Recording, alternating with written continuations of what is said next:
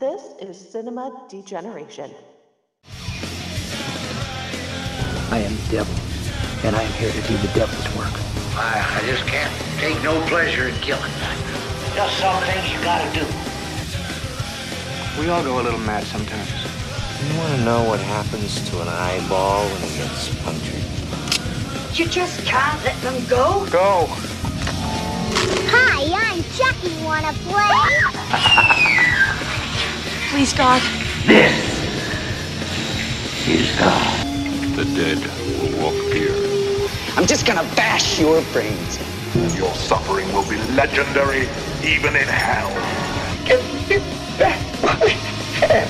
It's alive! It's alive! It's alive! They all flow down here. They're coming to get you, Barbara. Boy, you're all doomed. On our show tonight, Howling Under the Full Moon, we will explore Charles Band's Empire Full Moon Entertainment. We've got trancers, sci-fi epics, and vampires all in one place. When you need a break from reality, let our host show you through the madhouse of killer bombs, psychopathic cookies, and maniacal puppets. Don't be a squid and join us in the fun. In the dark past, humans were their prey, and blood was their life. I'm Radu. Find him before killing begins again. Now in modern-day Transylvania, eternal evil has reawakened.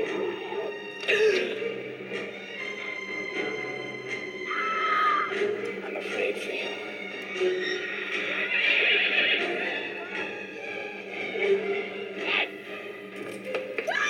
She makes me want again. I must destroy him.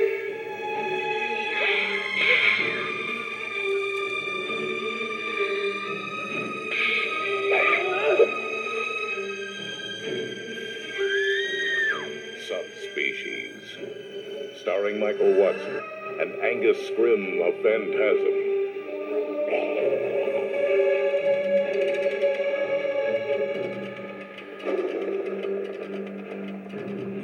Subspecies. The night has fangs. All right, folks, welcome to Cinema Generations Howling at the Full Moon. We are several episodes deep this evening, and we are going to be reviewing the 1991 sci-fi horror vampire classic Subspecies, directed by Ted Necklau. The IMDb synopsis. Well, I'm getting ahead of myself. I didn't introduce our guest. I'm being an asshole. Excuse me. Welcoming once again our Full Moon resident expert, Dustin Hubbard. Welcome to the show again. Sorry about not introducing you. That's okay. That's okay. I'm just super excited. I was just running forward. I'm like, subspecies. What? Yeah, we're talking about one of the pillars of the company tonight, so it's understandable to be giddy. So I broke out the box set where I got all four in the DVD box set with vampire journals, and I'm going to eventually just work my way through them over the next week or two here. But it was fun getting to revisit it. I hadn't watched it in a few years. Now, part 2 and part 3, I've seen more times than I can count, but part 1 has been a little while. Same. I've definitely seen 2 and 3 more than any of the others. 1 or vampire journals. I don't like to overly count it, but I guess it counts. It does count, but there's no Radu, so to me it's just it's just a spin-off, and it's a good spin-off. Yeah. It's a good movie, but I just look upon it as his own little separate entity, and that just the Ash character happens to pop up in Subspecies 4 is all. It's a crossover series, as much like Dollman versus Demonic Toys or Puppet Master versus Demonic Toys. Definitely. It's like the bad channels of the Subspecies world. Yes. If that makes sense. But yeah, I think the bad channels is superior. So for me, I do too. that's I a you know, matter of opinion. well, that's my opinion too, because that was the first movie we did here on the show.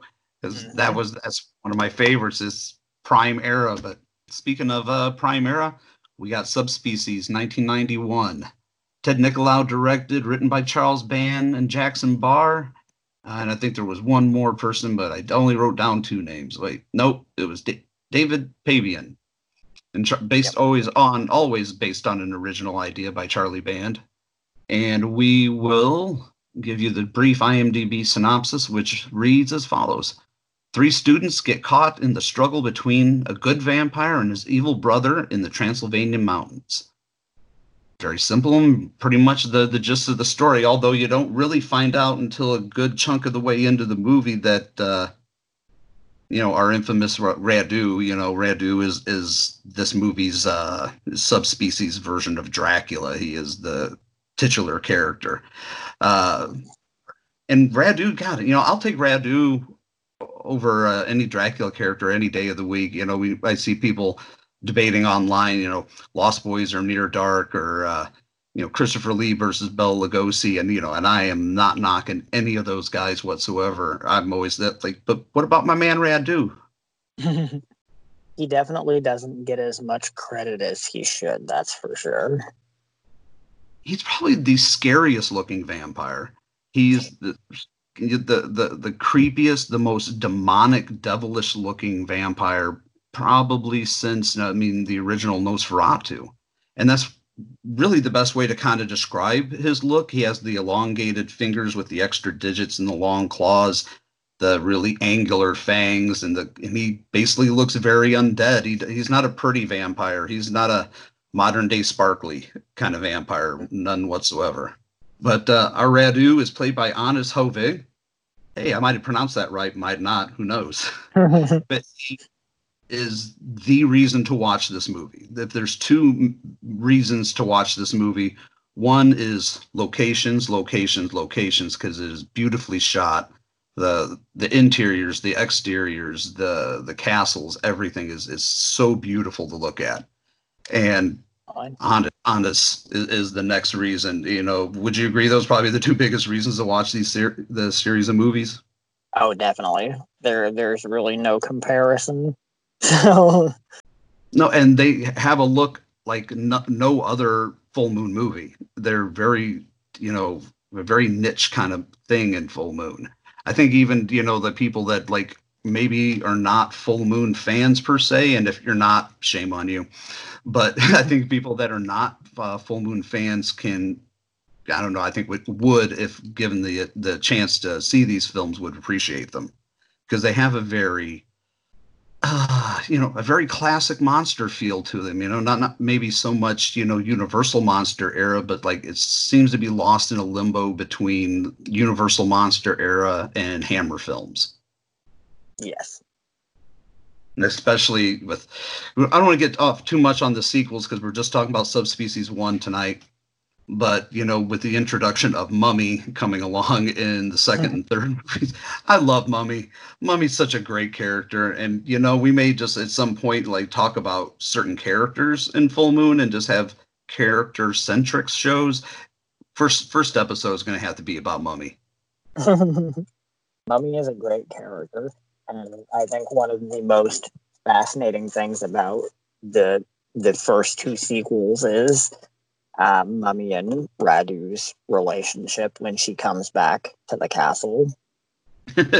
Because he's like a rebellious child that's a grown man who wants to do his own thing, but he lives in absolute utter fear of his mother. So as well he should, because Mummy's scary as shit. She's scary as shit. That's fine. But we open up this movie with a beautiful castle shot against the night sky, and then we fall on a shot of the one, the only, the phantasm tall man, Angus Scrimm, as Lord Vadislas. And he's drinking from, we don't really know what the Bloodstone is yet, but the Bloodstone is a relic that bleeds the blood of all the saints, as we'll find out later on from an old gypsy woman later on in the movie. but he's drinking from it. He looks very aristocratic. He looks, at first, when I remember first saw the movie, I thought he was like playing like George Washington or something like that, one of those era of guys. I was just like, what is this? And it's like, oh, okay. I see what it is. We got Nosferatu guy in the background here. I didn't quite know what I was in for the first time I saw this as a kid. As an adult, I just looked. Yeah, that first thing that jumps out at you to me is that preposterous wig. Oh, that big, like, very poofy plush ball kind of wig. Yeah,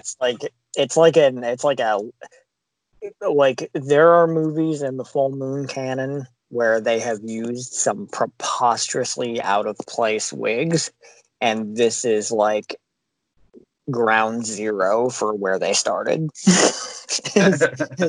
is on Angus Scrimm's head, because like the hairdo on the king's head is just goofy looking, but right.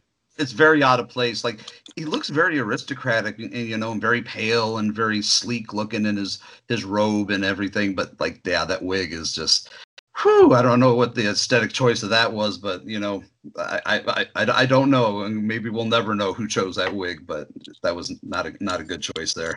But then we get the introduction of our main bad guy, Radu Vladislas, the son of the king. And I don't think they ever mentioned the king by name. He's always just known as King Vladislas, isn't he? Yeah, I believe he's just in the film he's referred to as the king. Yeah. Or as Honest calls him Father. That's about the best. Yes. Yeah, that's about it. That's about the only line I could say it as Radu, and I did not do it any kind of justice whatsoever. So, yeah, I think he's out there. Forgive me. Yeah, I think he's basically just the king in the movie, or father. But the common sense, I think, dictates for us down the line, as far as like even on IMDb, where he's actually billed as King Vladislav. So This is what it is. And he's Angus Scrimm. Why does he need to be called anything besides the king? Because it's like, obviously he is. But we enter Radu. He's the baddest motherfucking vampire ever. I'm sorry, pardon my language, but not really. The father, has a little altercation with Radu. He's very much the prodigal son coming home. Father traps Radu in a cage, and like we get our first real glimpse of just how powerful and how maniacal Radu is. He takes his hands with like the elongated fingers and snaps his fingertips right off. Not his fingernails, his like fingertips off at the first digit. Just snaps several of them off, and we have a really nice morphing stop motion animation effect. Good Dave Allen work. And they turn into the subspecies. They become these little demon minions. And let's face it, what makes Radu so badass are the subspecies. The little, everybody should have a little mini demon dudes, working for them. I mean, they kind of look like the creatures from The Gate. Yes, they do actually. But, I've come to the realization also, and I've made a note here, and God help me for it.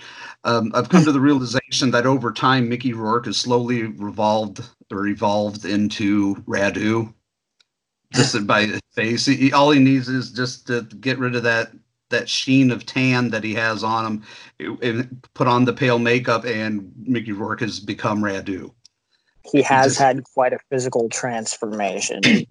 And, Radu himself will, as well as the films go forth, because his design as far as facial structure and stuff does change. So especially drastically once you get to part 4. Yeah, it's very different from 2 and 3. They did back to back, so the makeup was very similar. I think yeah, it's very consistent through those 2 films. But from 2 and 3. That transition to 4 is very drastic. In 4, his skull almost looks like it's too big for the skin that it's in part 4.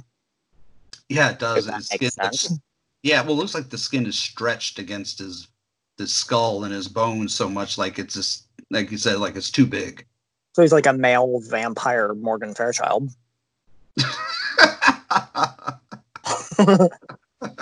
Oh, that's terrible. That's great, but that's terrible. You see it. Yeah, I maybe pictured it in my head when you said it, so I Joan yeah. Rivers. Yeah. Joan Rivers. Have you ever seen the side by side of Joan Rivers next to Blade? No, I haven't. Once you have, you'll never get it out of your mind. She looked like a life-size Blade doll with her massive Zadar jawline. It's funny that you mentioned Zadar as a follow-up movie to Subspecies today. While I was working around the house, I watched Maniac Cop 3.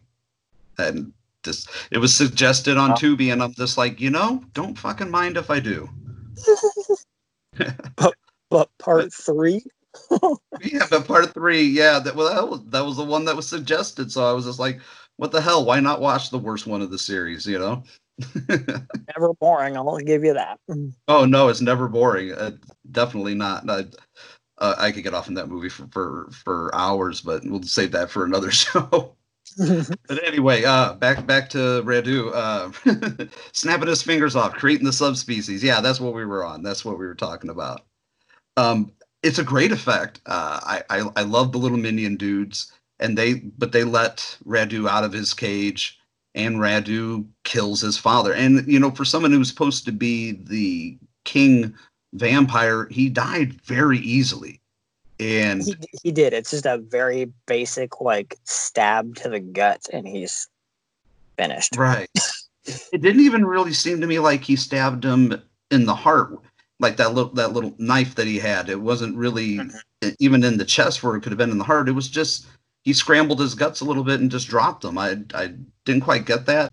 It is what it is, and this really the last time we see any of Angus, except for one shot later on in the movie where he's laying dead on the floor and his brother finds him. But pretty much after that, we get the introduction of Laura May Tate as Michelle. And I think it bears mentioning that there are 3 official sequels to Subspecies released now, and a 5th one in the works, where Laura May Tate did not play Michelle, who is a reoccurring character in every single one of the sequels, but in the sequels she's played by Denise Duff. I've never known, and maybe you do being our resident expert, but was there a reason that they didn't cast Laura May Tate in the sequels? I do not recall an exact reason why they went in that direction with a new person. I think it's just one of those weird, maybe it's one of the mysteries to time for Full Moon, kind of like how, randomly instead of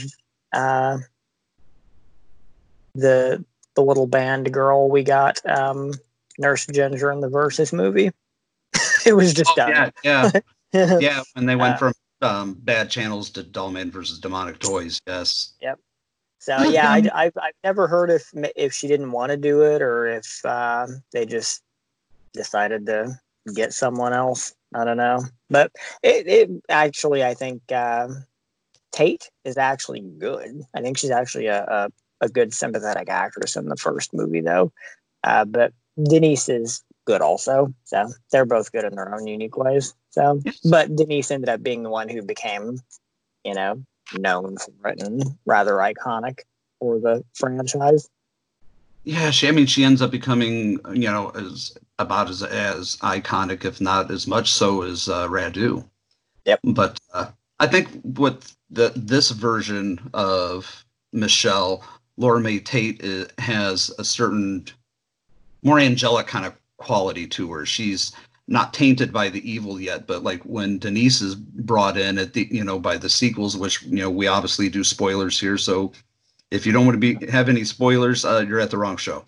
But at the end of this movie, when, Michelle is turned and whatnot, she's already tainted by the evil and struggling with it in 2, 3, and 4. And I think Denise rides that fine line of having the angelic qualities and the devilish qualities as, she's kind of being taken over by Radu. So, that might have been an aesthetic they were thinking of, or maybe it was just a happy accident, but I kind of, it's one of the few times in a series of movies where I didn't quite mind the casting change so much, but at the same time, there's a casting change in Subspecies 4 that that is more bothersome than the casting change in 2 and 3. But we'll get into that another time. There is? Yeah, there's another casting change. Imagine that. Looking at you, Charlie. We want to know why. I refresh my memory briefly. Who is it in part 4 that's recast? Wasn't it, or they don't recast, but they get rid of, Michelle's sister. Yeah. I forgot. One That's view what I was alluding to. That was I should have been clear on that. I'm sorry. No, you're good. I think one butte that you can say about Angus Scrimm's career is that the franchises he's in, the sequels tend to like to end on zingers. The movies like to end on zingers and then open with real like show-stopping moments of like, haha, you like these characters? Fuck them, they're dead. We're going this direction now. Yeah. Coscarelli and Nicolau, they work in kind of the same way. Totally. But anyway, back to what we were talking about. Laura May Tate, Michelle's very, very good actress, but she did not follow up with any of the sequels. But she shows up as Michelle with her friend Lillian from America to meet with their friend Mara in Transylvania, and they're meeting up. They're just girls studying medieval history and vampiric lore. And, the first thing I thought of when they all get together at the train station was that car they were in was dying. It was clacking out. It was rattling. It was smoking so bad. I was just like, like the only thing that was missing in this movie was the scene where like the car broke down. I was going to say, welcome to 1991 Romania, baby. That's like, I mean, the buildings had like bullet holes in them, like everything was falling apart, like it was post-war, wreckage. So everything was broken down. Oh, that was probably the best they could get. And yep. I was going to say they filmed the first 4 movies all in Romania, didn't they? I believe so, yes. Yeah, I thought they did all 4. I know the first 3 for sure, but I wasn't sure about part 4. But I believe part 4 was, yeah. It was kind of on the, they were all in the same areas as far as I recollect. So and wasn't part 5 won't be so, but that'll be part all. 5 was going to be in Serbia, I think, from what. Yeah, they'd originally planned on it being Albania, but none of the. Ted Nicolau did some location scouting and wasn't happy with a lot of the castle locations that were accessible, so they're looking at possibly Serbia now. Croatia, and those kinds of countries. So that's probably the area to be in if they're looking for that kind of locations. But yep. Speaking of locations, again, this movie, it's so beautifully shot. For a movie that's shot in 1990s, it definitely has that look and the color schematic of, or the color scheme, if you will, of a movie shot in the 70s. It has a very, obviously European feel to it, but it just has for a movie shot in 91, it feels like it could be 1968. Yeah, and it is very important to note that the first Subspecies movie is actually the first American film production that ever came to Romania. So, whereas since then we've had like probably thousands of productions there, but Subspecies 1 is the first. So when they went there to do it, it was very much, an experience. So. Oh, I bet. I bet that was there was never a dull moment. Yeah, it wasn't as structured and organized as it later became, because they were living in literally in the middle of post Ceausescu, like fall of communism, Romania. So things were still very tense and crazy. So bet there was never a dull moment, though. I don't doubt that. That was I remember watching the Video Zone, and I was saying how hard it was to even just make a phone call back then to try to call back the States and talk to your family. Oh yeah, you have to like go down and like have them try and like put in a request to get a line out, and you'd like wait around. Yeah. Well, then we get to our main setting here. Speaking of locations, the castle that is being caretaken by Ivan Rado. I'm probably pronouncing his name wrong. As Carl, he's such a commanding presence, and I had to look him up because I knew he looked familiar, and I recognized him from somewhere. I'm, in addition to being a big Full Moon fan, I'm a big Western fan, and he was in the Wild Bunch. I knew I recognized him, like it's like very much a younger character, but I'm like, there's something in the eyes there. But he's a very commanding presence, very physically just imposing. He has a very powerful look, and he was in like some old Santo movies, and I always remember him as being the merchant in Puppet Master 2 in the flashback sequence in Cairo. He's the one who gives Andre Toulon the secret to life. Oh yeah. It's funny that you mentioned the Santo movies. Those just DVR'd the other day. For no reason. I don't know why they ended up on my DVR, but like 3 of them were on there. So I probably have another movie with him on there somehow. It's a sign. Yes. But Carl is showing the girls around. It's basically used to be a monastery. You find out a little bit of backstory as he's showing them around. And we'll get into the backstory a little bit later on with the gypsy lady that shows up. But basically, you find out that there's a festival coming along in a few days as celebrating the night where the vampires saved the village against a Turkish army. And at least that's what everybody, wink, wink, believes, but we know how that ends up in a Full Moon movie. But as he's showing them around, we got to mention the complete attic full of coffins that they have, like this above their room. He's showing them I think he says it was like a defensive wall that was like around their room. So he's showing them around the place, and in the attic is a bunch of coffins. I mean, they just look upon that like that's just totally normal. They're not even put off by it. They're in Romania or in Transylvania, mind you, and there's coffins in their attic. These people they are there, investigating vampiric lore. Shouldn't they have been a little bit more concerned about that, you think? I would be a bit more concerned about things like that, yeah, but especially if it was above my room. Whatever. Yeah, that would be bothersome for me, but apparently it's just another day in Romania for them, so. And then we get another shot of Radu, always drooling blood. He is a very drooly, nasty vampire. That's the one thing I've never, as much as I love vampire movies, and I don't mean this to sound like I'm picking on them or slighting them, but they're very wasteful with the blood. For blood being the life, they're always very wasteful of it, and especially Radu. He just he's sucking on the bloodstone, draining it dry, and just letting it drool out and going everywhere. If this is supposed to be the blood of the saints, you wouldn't think he would waste it so much. Save every drop. That's what I think makes Radu a little more unique than most any other movie vampires in history. Is that he's dirty and he's uncouth. And that, he doesn't care if he's got, giant globs of, blood slobber oozing down his face.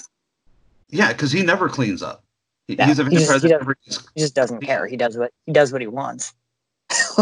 He's a nasty, dirty bastard, and he absolutely doesn't care. And that is part of I think it's almost, I have to say, this is sexy kind of allure that he has. He has a way of moving and talking and speaking that's just very enticing, whether you're a man or a woman. There's something enticing about him, as dirty as he is, Yep. But the girls go messing around Castle Vladislav, mentioning that nobody talks about the place and there's no mentioning of it, but of course they're there. And Radu wakes up. He's, he sees the girls, and, he's just as enticed as any, man, I guess, would be. He sees pretty much way I would figure it. He sees fresh meat coming to his castle. So he nips one of the girls on the arm. You don't really see it. It's all kind of alluded to, but you really know what happens. They're trying to force the door, I guess, of the entrance to his castle. And nips, was it Lillian, right? That he nips on the arm? I believe so, yeah. I get Lillian and Mara mixed up. Mara's the girl Like that's the actual Romanian girl, Yeah, or she's the actually actual Romanian. foreign girl, yeah. But then we get the idea that there's somebody else in the castle where the girls are staying that's supposed to be another professor or another student of some sort that's, working on a paper. But it's actually Stefan, Radu's much more attractive, much prettier half-brother, I guess you could say, who Michelle just makes bedroom eyes at him the minute she sees him. You can see it's like an instant attraction, and he's not really trying. He's a very, what's the term I'm looking for here? A very reluctant vampire character. Mm-hmm. He's exactly the opposite of Radu in every way. He's like how you said, Radu's very uncouth and whatnot. Stefan is the exact opposite of that. He's very gentlemanly, very proper, and tries to, I guess you can say, control the animal within, so to speak. Yeah, he's very restrained and not. Yeah, he's not overly. He's not rude, but he's not overly friendly and chatty with people. Kind of wants to keep to himself, he seems. Yeah, he's just very private. He's very nice. He's very polite to the girls, but he's just like, nope, I'm sorry, I don't have time. I got to get back to my studies. But y'all have a good evening, and he leaves them. Yep. And you find out in a little bit more from the old gypsy woman that the girls talk to, that the gypsies made a truce. This is the note that I made, that they made a truce with the vampires after they had saved them from the Turkish army. That somebody, like, they didn't exactly say who, but that somebody had went out of the castle when this army was supposed to be at their door, and everybody was just dead, throat slit, drained of blood. And as legend has it, the vampires are the ones that killed them, and they were bequeathed to them. They were given their own land. They were allowed to, kind of like a truce where they would stay on their own land and not bother anybody, but they were given the bloodstone, which again bleeds the blood of the saints, and it's very addictive and it's very powerful, and it gives the vampires, their powers and whatnot. And it was given to the king, who was killed at the beginning of the film by his renegade son, Radu. Yeah. So one weird thing that I noticed upon this rewatch too was that backstory with the vampires. I noticed a later parallel because I recently watched Witch House 2, and in the backstory they give you of the witch Lilith LaFay, and that they talk about how the town had been beset by a great sickness that started decimating the population, and the townsfolk entered into an unholy pact with a coven of witches that lived out in the forest, and they promised to get rid of the sickness if they were promised clemency for their crimes against God. And they did it, but then they were double-crossed, and then of course, the witches get their revenge again. So I was like, that kind of is kind of reminds me of this backstory here a little bit. So And what does it prove once again? That people are the real monsters, because the people don't keep their word and they mess everything up in these stories. Yeah. They're always traitors. Even when the bad guys actually keep their end of the bargain, the humans end up being the real monster of the story.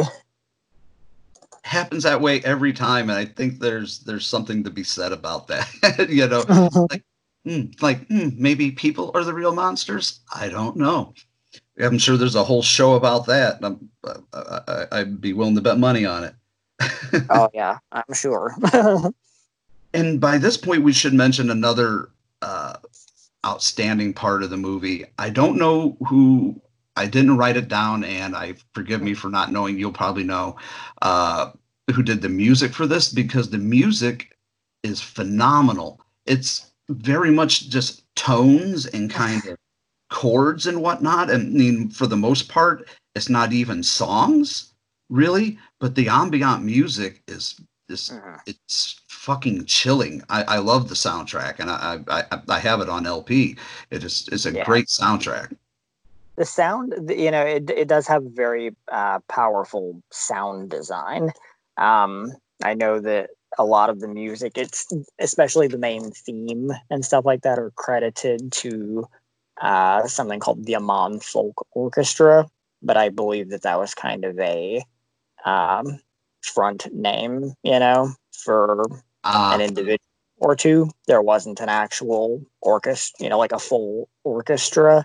There might have been, but the music itself was, to my knowledge, performed by Kieran Corona and William Levine. So I'm assuming they themselves probably make up what the film credits as the Amman Folk Orchestra. But yeah, that's great music. It accompanies the movie so well. It sets such a. It's just very unsettling, and it's a great theme to, with a character like Radu. I did also make a note that although I've never listened to the song, I want to seek it out afterwards. A Swedish black metal band named Marduk made a song called Nightwing in 1998. I got this off the IMDb, and it's the cover, the main theme from Subspecies, and the song itself is about Radu. So I made a note of that, and I'm probably going to listen to that after the show is over tonight, because I just made a note of it and didn't get to it during the day. Today was part of my practice, but I just found that interesting that a metal band did a Radu cover. So more power to them. I hope it's good. Definitely interesting. But what do we get? What's the next scene? Really, the girls basically oversleep and get caught out at night, and they run into Radu. They see him in the night slurping on the bloodstone. He's always slurping on that bloodstone. He's like a damn junkie with it. But they end up getting saved by Stefan, who then later finds out that his father, the king vampire, had been murdered, who is now Radu's there. He reveals that, the secret that they're Radu and Stefan are brothers. And this is the point I made a note in my pages and notes here, that the biggest improvement upon this movie with the sequels was the overall look and the construction of the Bloodstone. I don't really like the Bloodstone in the first movie. The look of it, it's unimpressive. It's very cheap looking. I'm sure it was a very expensive prop to make. But what we ended up with in the sequels are far superior in look and design, and the actual construct of it changed too, because whereas in the first film, it's basically like a base with the red kind of pear-shaped top, and it just sort of bleeds out the top. In the second and third one, it's like a very beautifully, like it looks like kind of like blown glass, you know what I mean?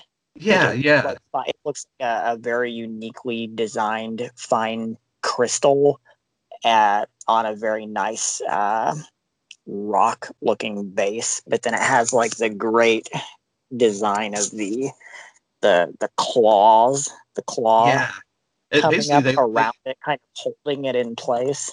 It looks like Radu's claws, like mini brass copper versions of Radu's claws wrapped around. It definitely looks the best, in my opinion, in 2 and 3. The look in part 4 is still better than part 1, but they took the idea of part 2 and 3, but it looks far more geometric, if that makes sense. It looks far more angular, and there's a lot more sharp. It looks more dangerous. It's very square and clunky looking. instead of like natural and organic and kind of. Whereas in parts 2 and 3, I think it actually does have kind of a magical look to it. Yeah, it does. It looks like something that it could easily been brought of like a movie like Sword and the Sorcerer or Conan the Barbarian, something, some bit of treasure from some era like that. Definitely. But in the scuffle and everything that's going on with the reveal that Stefan is actually Radu's brother, Radu nips Lillian at one point, and then we're right after that into festival night, which I found the festival sequences to be very creepy in and of themselves. All the masks that the townspeople in the village were wearing were very creepy, and they're just celebrating, but it's just like you kind of, whenever you have a large gathering of people with a bunch of Halloween kind of style type masks like that, I'm always on edge in a movie, even if I already seen it and I know what's coming. Yeah, a lot of that powerful music comes into play in those sequences too, with like the very intense sort of like gypsy sounding music, I guess, playing. Yeah. It's just very intensely energetic sounding. But yeah, Radu shows up at the unannounced and uninvited, but for him it doesn't matter if he's invited or not. The rule seems to kind of thankfully it's outside, so he doesn't have to get invited. Yeah, that's true. Although I don't think when he enters the other building either, he hasn't really been invited inside there either, at the points when you see him feeding on one of the girls. So maybe those rules don't apply for subspecies vampires. Well, I just know there's the one part later on where Stefan is helping Carl and Michelle fight against Radu, and Carl has to invite Stefan over the threshold. He's like, when he even says something to the effect, you're invited to cross the threshold before he can enter the building. But maybe Radu is just that powerful where he can go wherever he wants. He is the firstborn. Yeah, there you go. But that's weird though too, because whereas Radu is born of a vampire and a sorceress. Oh, that's right. Yeah. Because Mummy was a very powerful, presumably a very powerful dark sorceress. And Stefan was born from a vampire and a human woman. Yes, maybe that's exactly why those rules don't apply to Radu. That's possible. So there's some interesting family dynamics there. Dr. Phil would have a heyday. Oh, God. I can imagine Dr. Phil trying to talk to the fucking Vladislaus family. That would... I can't stand hearing that man speak in the first place. That would also explain, a lot of how powerful Radu is, because, they slice him, they dice him, they chop him up, and do everything you can imagine to him in every movie. All 4 films so far, and I can probably guarantee you're going to see a bit of that in part 5. If there's anything that I can guarantee you'll see, is Radu getting his ass handed to him. But he always bounces back. It's what should be mortal wounds to any creature, of this world or not, being burned at the stake, being chopped up into pieces that should, take you out, is just a minor inconvenience to him. And that's it's part of why I love Radu. Like I said, he's just a bad motherfucker. There's no other way to put it. Yep. But there's no stopping him. He is, well, he even says, "I am forever, child." Yep. So, but Radu does bear repeating again. He does take out the old gypsy lady that was causing trouble with the girls. The one that was giving them information and whatnot, on the festival. But she quickly realizes that, as I think she says at one point in the movie, they have brought the devil with them, or they have awakened the devil, meaning Radu. But so who does Radu take out? He takes out the old gypsy woman, who I forget the name of the character, but I never remember her name. And she's a great character, but I never remember. I don't even know if they call her by name. She might have just been the old crone. Yeah.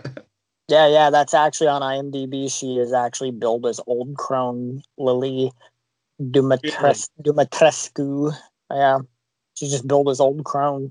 And actually, a shot of her from what looks like the movie is actually her IMDb profile picture. That's great. She's a great character. It's a classic kind of Universal Monsters era type of character. That's what I love about it. Totally. She's like the Doom. It's like the old school version of like Crazy Ralph. Yeah, she is the harbinger of doom. Hello. Now, this is the one part. Now, I watched it over. I actually rewound it while I was watching it today, and watched this 5-minute sequence over again. And maybe you can clarify something for me, because this is really the one problem I have with this movie as far as like continuity goes. There was a point where I'm gonna say this before you say it. There was a point around the festival where I actually rewound it twice because I wanted to rewatch how something played out. So you go ahead and say it. Well, Radu shows up with a mask, and he's stalking Mara character, the girl who is from Romania. He takes her. He captures her under. I mean, he's not even very sneaky about it, but he captures her and takes her away. It cuts. Michelle is leaving, had left Mara there to get back to the castle to check on Lillian because she was worried about her. But by the time they get back to the house or get back to the castle, they open the door. Radu is feasting on Lillian, and he shrinks away in one of those great shots I love. We'll talk about a little bit. The shadowy shots where Radu just kind of turns into a shadow and fades away. Yes. But like that's the problem I have. Like, how did Radu take Mara back to the castle where he's at, and then make the way from the Vladislav castle to where the girls are staying to drink more blood from Lillian? Yes, that is exactly why I rewound it twice. Because I felt like I might have turned away and missed something briefly, because there's a weird lapse in time between him attacking Mara and then feasting on Michelle McBride's character. It makes no sense at all. Yeah, it doesn't make any sense how he got there. Yeah, I mean, I guess he's a vampire, so if he does the goo, and like expand into a shadow, he can move fast like the wind and maybe just materialize, I guess.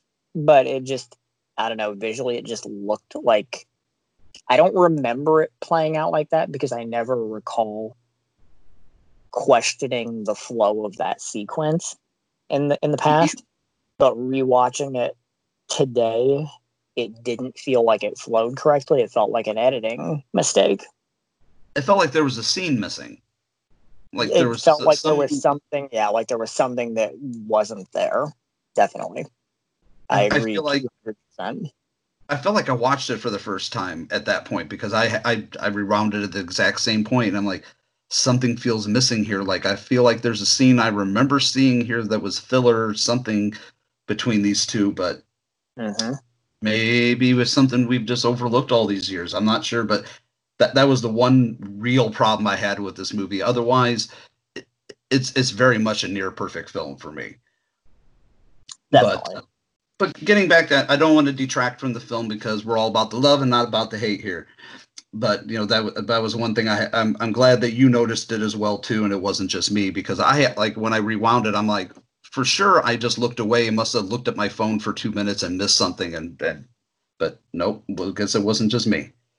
No, definitely not. But it's after this point where we actually find out in the movie that Radu's mother was an evil sorceress, and that Angus, his father, was the vampire, and that Radu and Stefan are actually only half-brothers, and Stefan's mother was a mortal woman. And not too much long after that, you find out that Mara is still very much alive. Radu didn't kill her.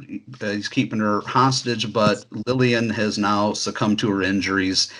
He's drained enough blood from her. He's poisoned her blood, and she's now on her way to becoming undead. You think she's dead, but, in vampire movies, nobody's ever really dead.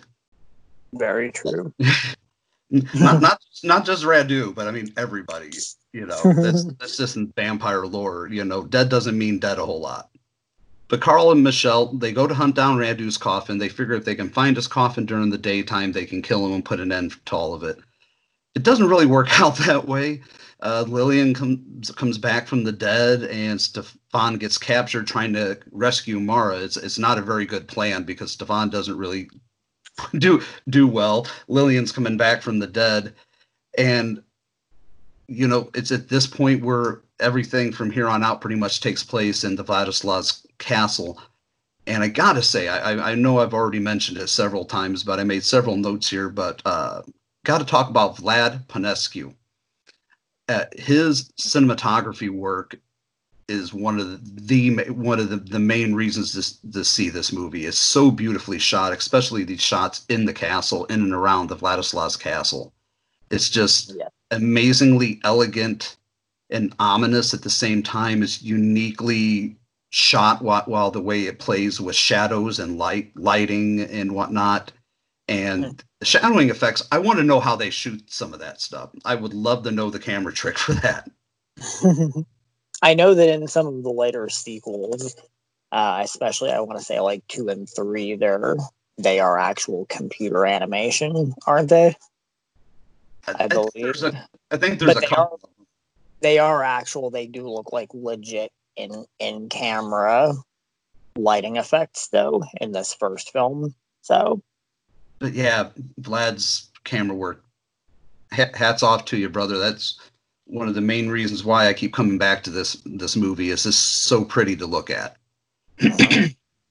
But we're getting down to the nitty gritty. We're getting down to the meat and potatoes of the film here. This is the final act.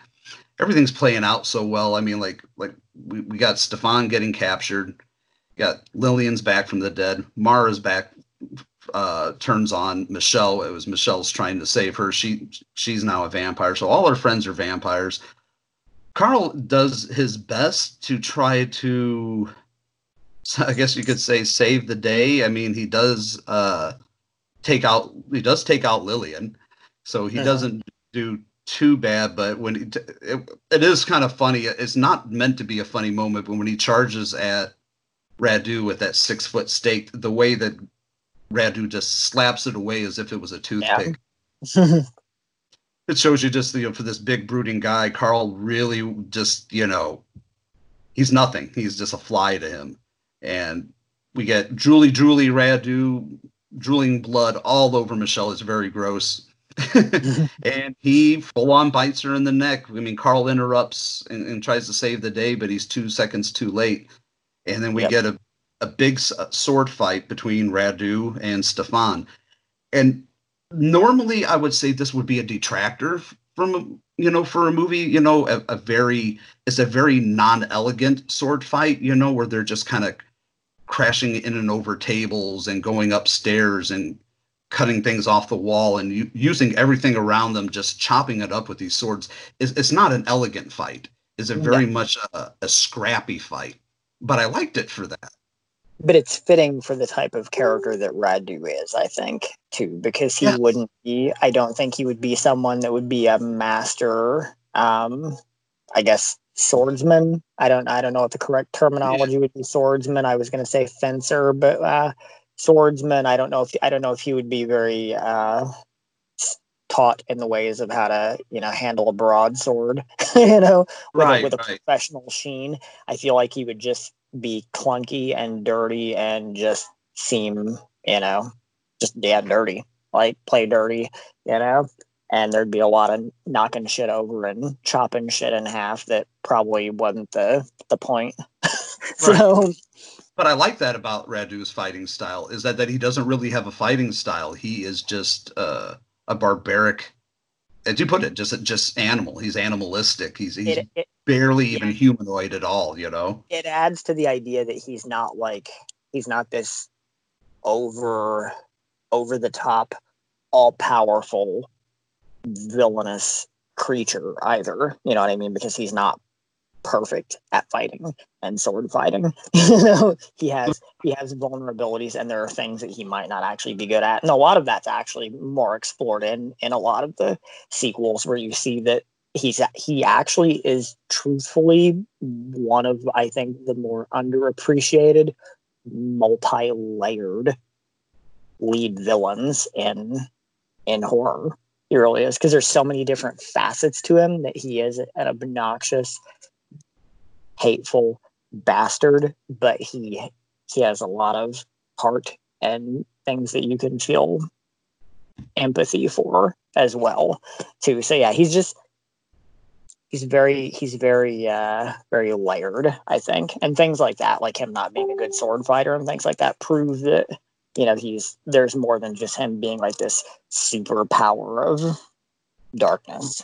Right. He's not just this omnipotent evil being. He has, you know, that's all powerful. He has faults, and exactly. you kind of love him for his faults. Like, his anger gets the better of them. That's one of his faults. Exactly. And he is control it. Yeah. Oh yeah. He cannot control it at all. Another thing. Yeah, and he should have been taught better by Mummy.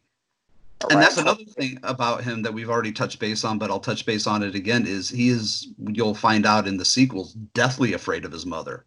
Like, she instills the fear of some sort of God into him. And, you know, I love that dynamic. Here's the character that's the baddest motherfucker on the planet, but he's afraid of his mom. And I think that's something that everybody can and damn well should be able to identify with, because no matter how big of a badass you are, everybody is or at least should be afraid of their mother.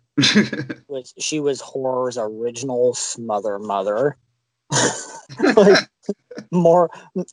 far before there was ever a timeline wise, far before there was ever a Mrs. Voorhees or anything like that, of, you know, these characters, you know, where they live in fear of their mother, or fear or worship of their mother. He was living in fear of his mother for centuries. So yeah. Fear of the day that she would return home. So from whatever that she fucking does. She's doing, and then she does, and she's basically like, hey, she basically kind of does what Radu does in part 4. She shows up and she's like, hey, I'm living here now. This is my shit.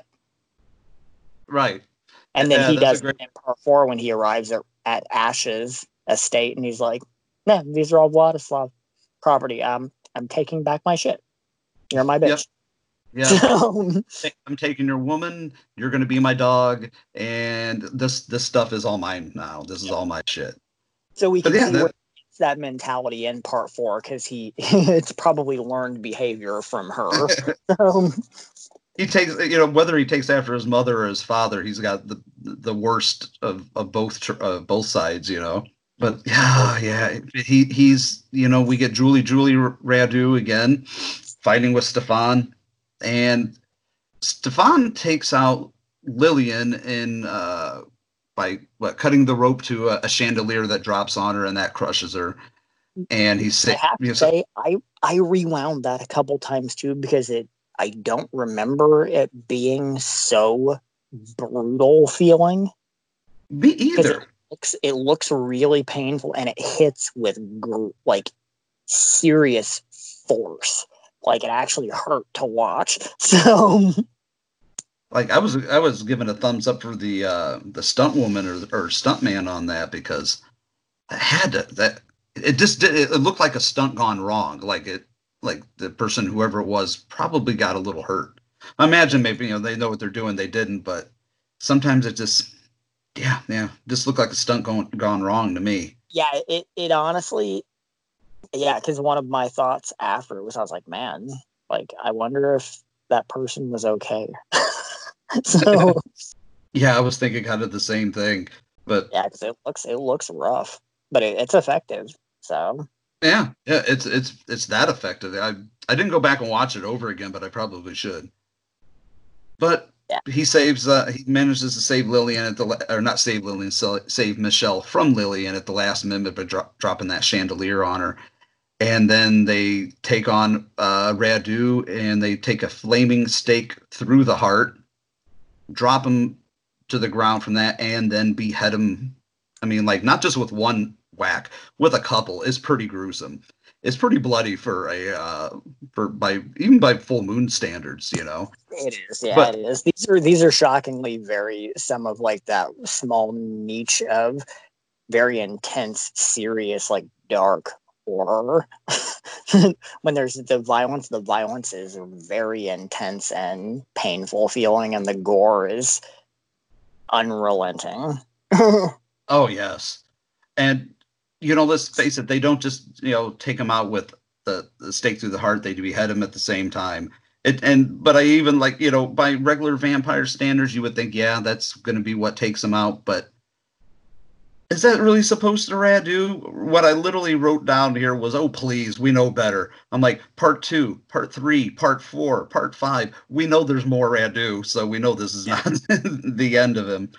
Yeah, and it's funny because in a lot of the later sequels, like especially by the end of part 4, Ted Nicolau was so furious with the character that he had like creative hate towards him as a character, you know, if that makes sense.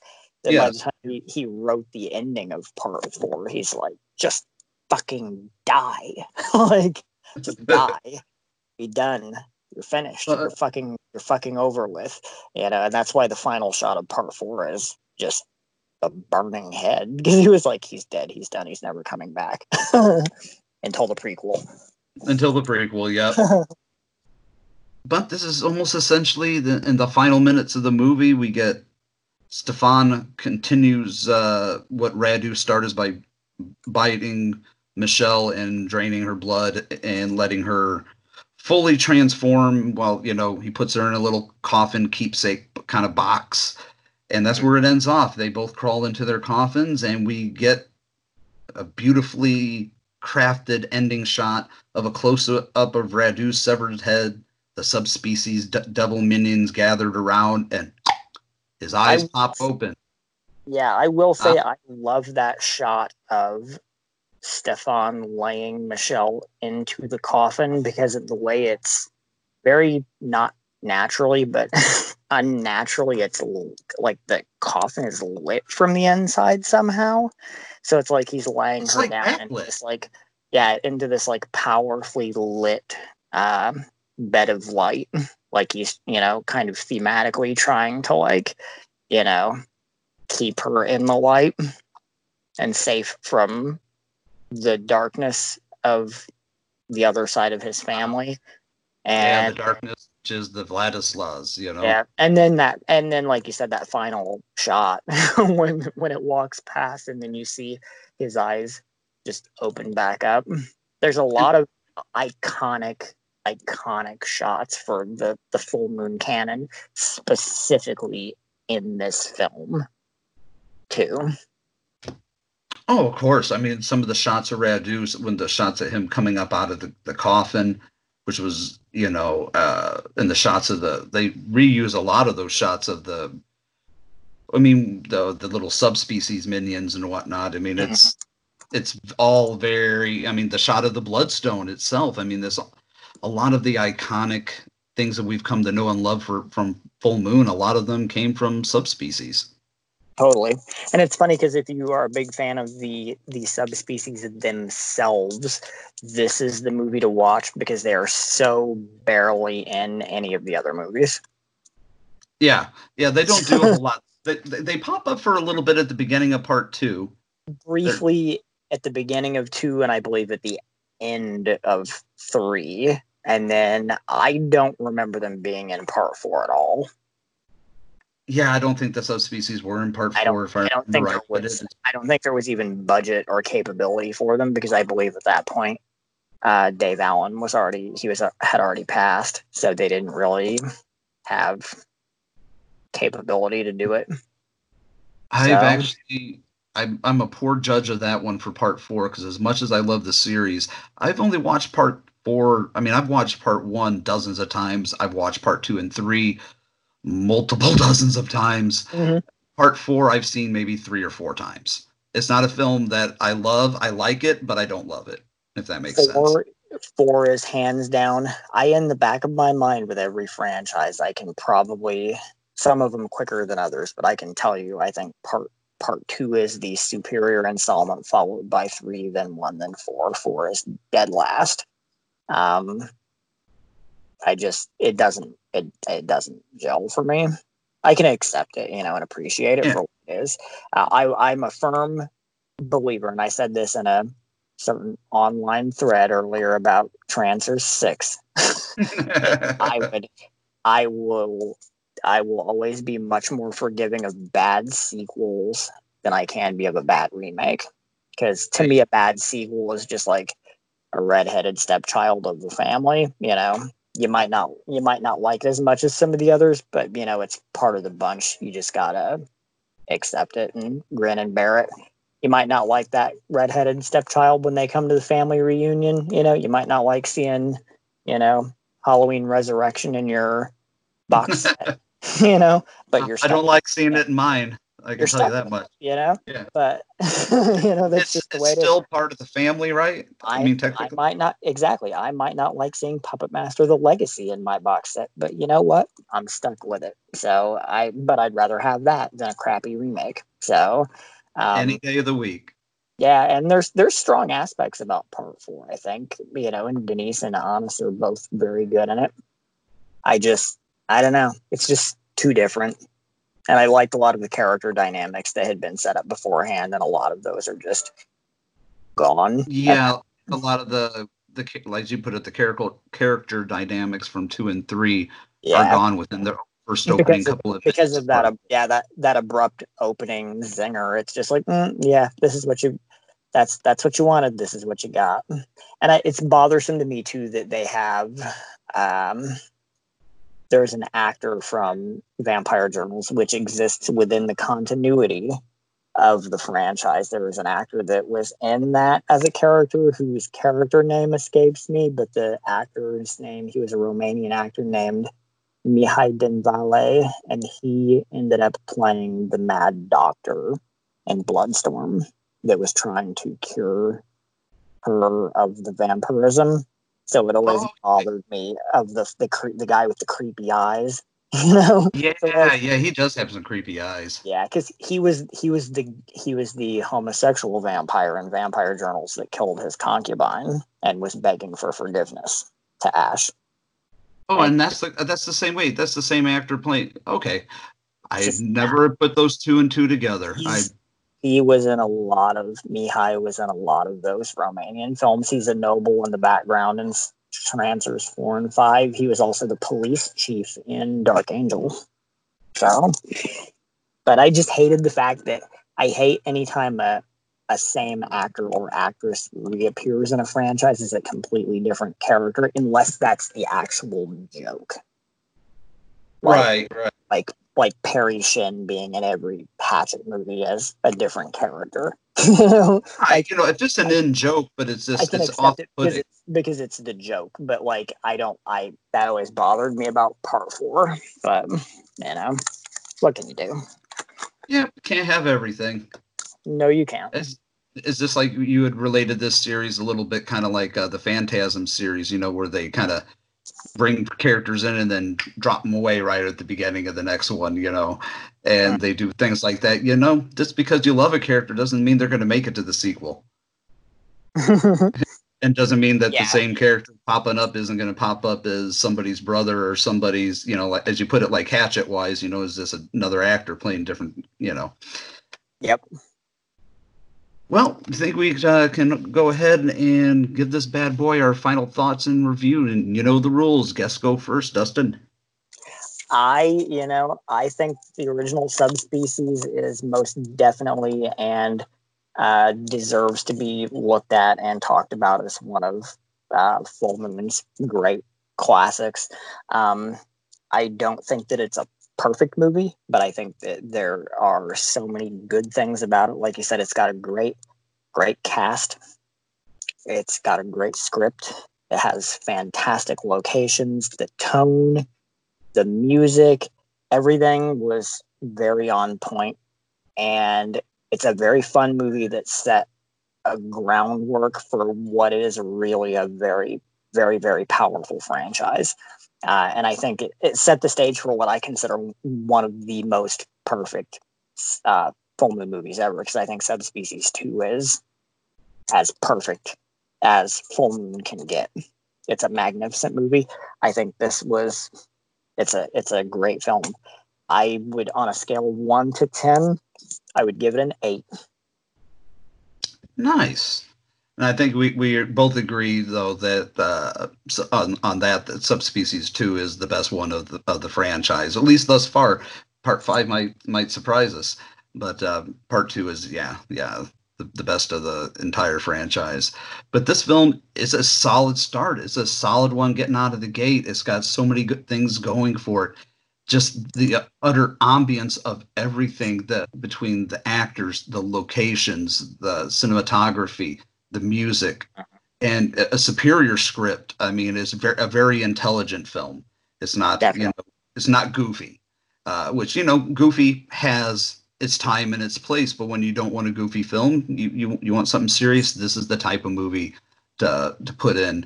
It's got a great villain. It's got a protagonist that you really care about and is not just a dumb damsel in distress. It's I love the Michelle character. I love how she evolves and what that Denise does with her in later sequels. And I love my man Radu. I love a good dynamic bad guy. I like a as you put it, a multi-leveled or layered bad guy. Especially as the sequels go on and on, Radu just gets better and better and badder and badder. The best bad guys are the ones that they have that weird depth that you might not expect from characters like that. He's a vampire, but he's been through stuff. He's experienced stuff. He's experienced, just look at him as a character. Especially come some of the later films, he has nothing. He has nothing left. His entire family is dead. He's just left with a castle and loneliness. Loneliness, and a bloodstone. That's really all he's got left. Yeah, and by the later sequels, after much of the other characters are dead, that's that's one of I think the most heartfelt sequences in a full moon movie in general is when he is telling Michelle in I think 3, he's like, I've sacrificed everything for you. You killed my mother. Like, there's nothing. I killed my brother. There's nothing left. Like, if you won't accept me, what do I have? I have nothing for eternity. Right. And I mean, and that's heavy shit. Right. And this is coming from a guy who had lived for hundreds and hundreds of years and had seen some shit in his life up until the moment he met her. It's not like he's, a fresh face, he's not, new at this game of life. Not at all. Yeah. He's, like I said, he's been around for centuries. So I want to say that he's born somewhere around the turn of the century. So, I mean, he's that's what I thought he's like, because I feel like he was born somewhere around year 0, I want to say. I could be wrong, but he's been around for hundreds of years. So, like, he's got a lot of, that's why Dracula himself is an interesting character, too, because he's just lived lifetimes and just seen it and existed through everything. Yep, imagine the stories that he could tell that he's probably done already forgotten. He's probably forgotten about more than people like us can learn in our lifetimes. Absolutely. That's the main reason why I love this movie. I love a good bad guy, and I do love a good, and I will emphasize this, a good vampire movie. And this is better than that. It's not a good vampire movie. It's a great vampire movie. It's, for me, I will agree with you that it's not perfect, but it's near perfect for me. I'm coming in pretty high. I'm going to come in with a 9.5. Nice. It's probably one of my top 5 favorites. I think you will probably know how high I come in on Part 2 if I'm calling Part 2 the best one of the series. So whenever we review Part 2, you'll already know where my rating stands. That's going to be like an 11. But But still, I am a sequel guy, though. That's the one thing. My wife will even tell that to just about anybody. My husband loves sequels. I'm the type of guy that always loves a part two more than I do a part one. I'm the same way with, Friday the 13th sequels. I like my favorite one is not the first one. My favorite one is actually part six, but Yeah. Halloween, it's part two, the main reason why I don't like hospitals.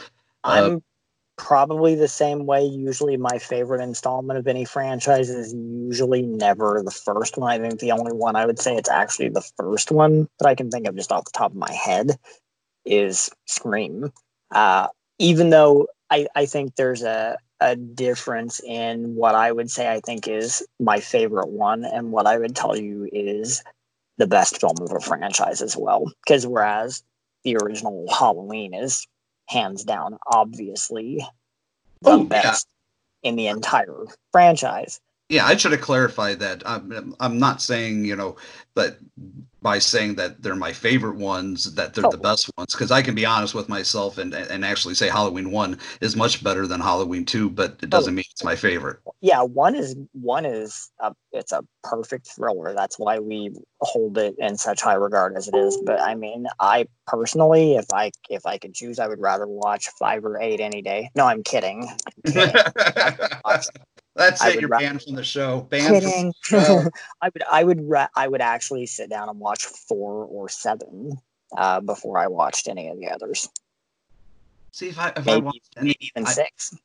Yeah, you took the words right out of my mouth. If I had a choice, I love 2. If you're talking sequels, which ones I love 2. Great. Yeah, 2's great. I love 4, and I have a soft spot for I like the producer's cut of part 6. I was going to say part 6 posts. Side note, I hate the producer's cut, but that's a whole conversation for another show. But I think that they're fun movies. That there are some movies, some sequels I would just rather watch over the originals. And my favorite Puppet Masters Part 3. My favorite Subspecies is 2. My favorite Trancers is 3. It's always sequels. Honestly, I'd watch Dollman versus Demonic Toys before I watched Dollman or Demonic Toys. So that's one where I'll differ because Dollman is probably number 3 in my top favorite. Number 3 or number 4, I'd have to think about it. My top favorite full moon movies. Wow, really? I have a soft spot for Albert Pyun and Tim Thomerson when they put their heads together. There's just something. Pyun can bring the magic, and Thomerson, as always, Thomerson could never give a bad performance. Dollman is just one of those movies that I wouldn't say it was one of my tops of the Paramount era, but it's definitely not a bad movie. It would be one I would go to. Not as quick as some of the others, though. But yeah, I was always disappointed that we didn't truly get a Dollman 2. I mean, I know that's essentially what Demonic Toys, Dollman was, but it always felt like it needed its fully realized kind of sequel. There were for any of these kinds of things, I've probably said this before. Any movie, as far as Charles Band is concerned, is basically considered like a pilot episode for TV. Yep. If it gets enough viewership and people like it enough, they'll keep making them. And every movie probably, I say it as far as horror is concerned. Like, I think any good horror movie should already have potential sequels. Any concept I even come up with as a writer or producer, I already have the mindset of a long-term franchise possibility in my mind, because any great horror story is worth retelling, right? in a different way, So, right. The Slithering Adventures of, Yeah, and it's thankfully Subspecies was a hit. I know one of the original concepts for Subspecies 2 was they were gonna follow Michelle back to America, I believe. Weren't they gonna go to New Orleans or something like that? It was gonna be in, I believe, New York's Chinatown. district or something like that, or LA's Chinatown district. And they had some artwork. If you look around, you can even find some of the artwork. The image of the original concept art actually ended up being the picture on the spine, I believe, of part 2, where it is a shot of the subspecies carrying Radu's head on like a tray. And there's like a cityscape in the background. Have you ever seen that image? No, I have not. That was actually the original concept art for part 2, but it ended up not being used. I mean, that would have been interesting to take him to America and whatnot, but I'm kind of glad they didn't. I like that they stayed in Romania. Yeah, I think it made sense for the story to just immediately continue right where it was. So anything else, I think, would have been stretching it, because that's one of the neat things about all these movies, same as Phantasm, actually, and another franchise that I've already mentioned too, like Hatchet. The sequels tend to just pick up immediately at the end of the last one, because you're just carrying on with the same story, So, and it works, and at least works so far. I'm still waiting with bated breath for them to finally get rolling on Subspecies 5, but the fact that it's actually got past the planning stages and is in pre-production it's a little bit reassuring. I mean, with COVID and everything, everything's been put on hold. We finally get there after over 20 years of waiting, and then there's a worldwide pandemic. Right, people, come on, get your shit together. Let's get this shit under control. We got a Subspecies 5 to make here. Right? Yeah, wear your mask so we can get more full moon criminy. Right. Speaking of more full moon, more Deadly 10 movies to make. Wait, there's 6 more? Yeah, 6 more Deadly 10s. They only got 4 of them in the can. The only one that's left to be released is Femalien Cosmic Crush. That one's actually finished, though, right?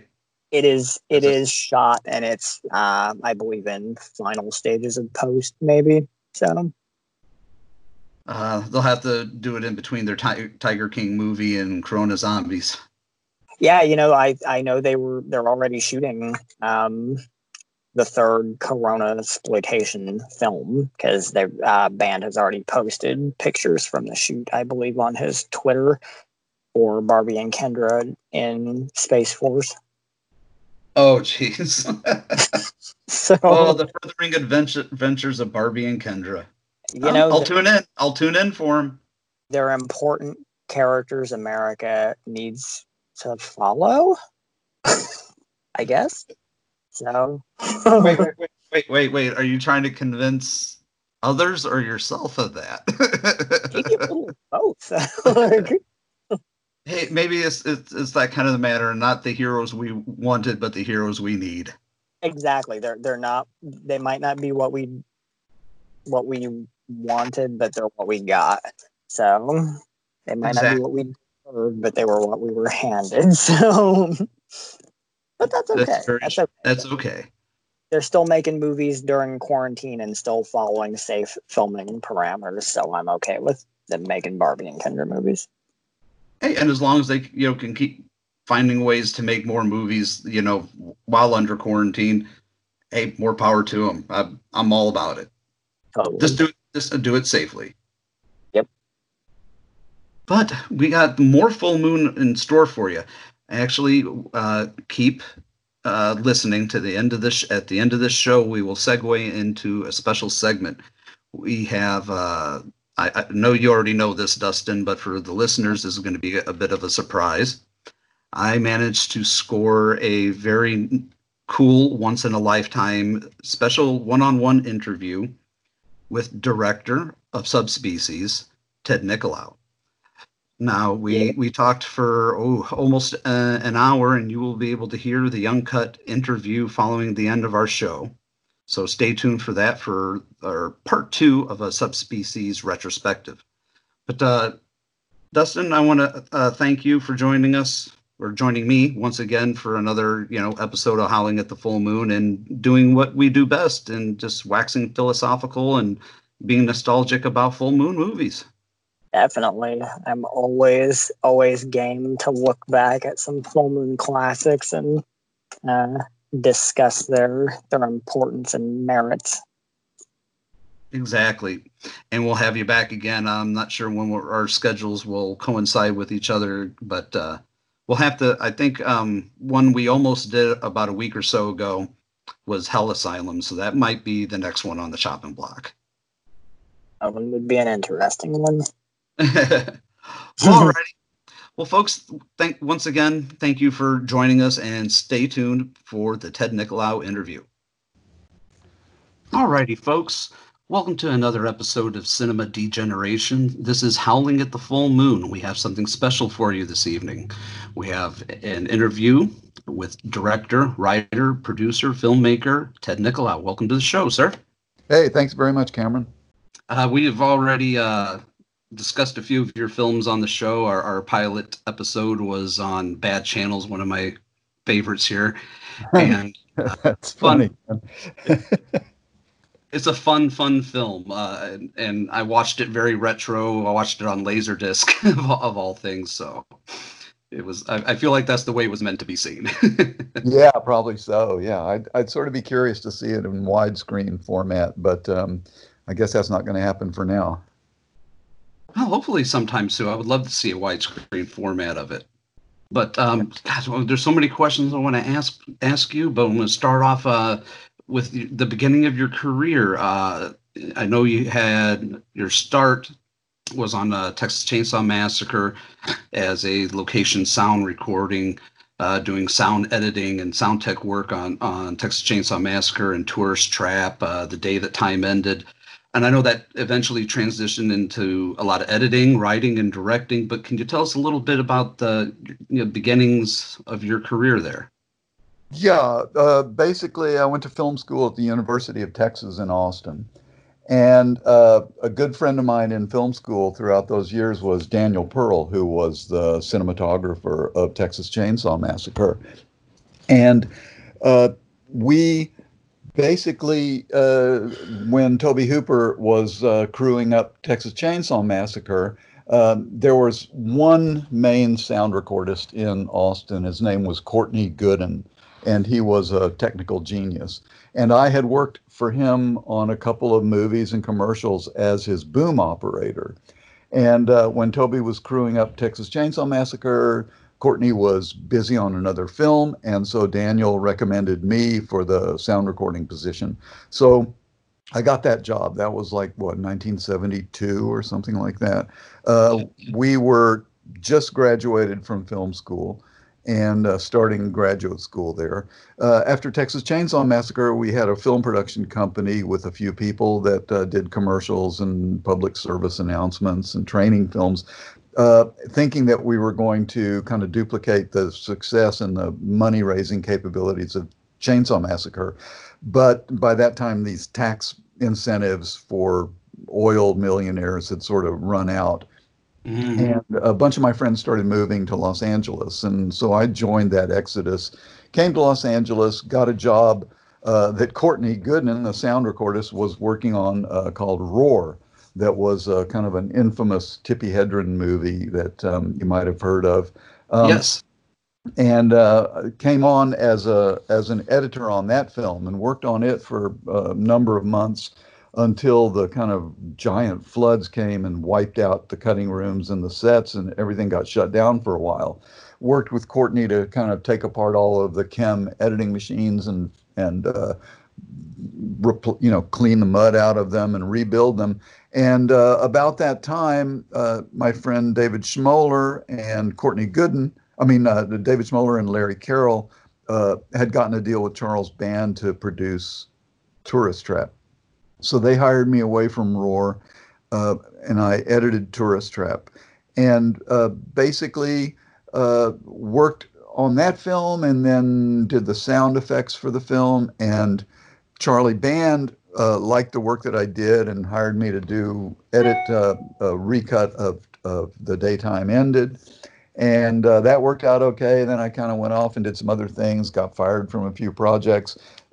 And then eventually Charlie Band hired me back to start editing the movies that he directed. So I did that for a number of years until I got the opportunity to direct on Dungeon Master. That actually leads into my very next question I have written down here was your directorial debut, Dungeon Master. I was going to say, how did that transition come about of working from editing to directing? Well, in film school, I had studied to be a director and had directed a number of short films and got an Student Academy Award nomination for one of them, kind of an apocalyptic comedy called Southern Hospitality. And so I edited because for me, I love editing too. It's sort of the next best thing to directing in terms of being able to, influence the soul of a movie. And so I was editing for Charlie, and he was expanding his company and was trying to test out assorted directors to see who he might hire for future films as the company began to produce more films every year. And so I was editing Ghoulies at the time, I believe. And the next film in line was a film called Dungeon Master. So I started editing the wraparound sequences that Charlie directed. And then he brought in some other directors, I think like Peter Manoogian and David Allen, who was kind of the great stop motion animator. Maybe it wasn't Peter Manoogian. I can't remember if he did one or not, but John Beekler, the makeup effects artist.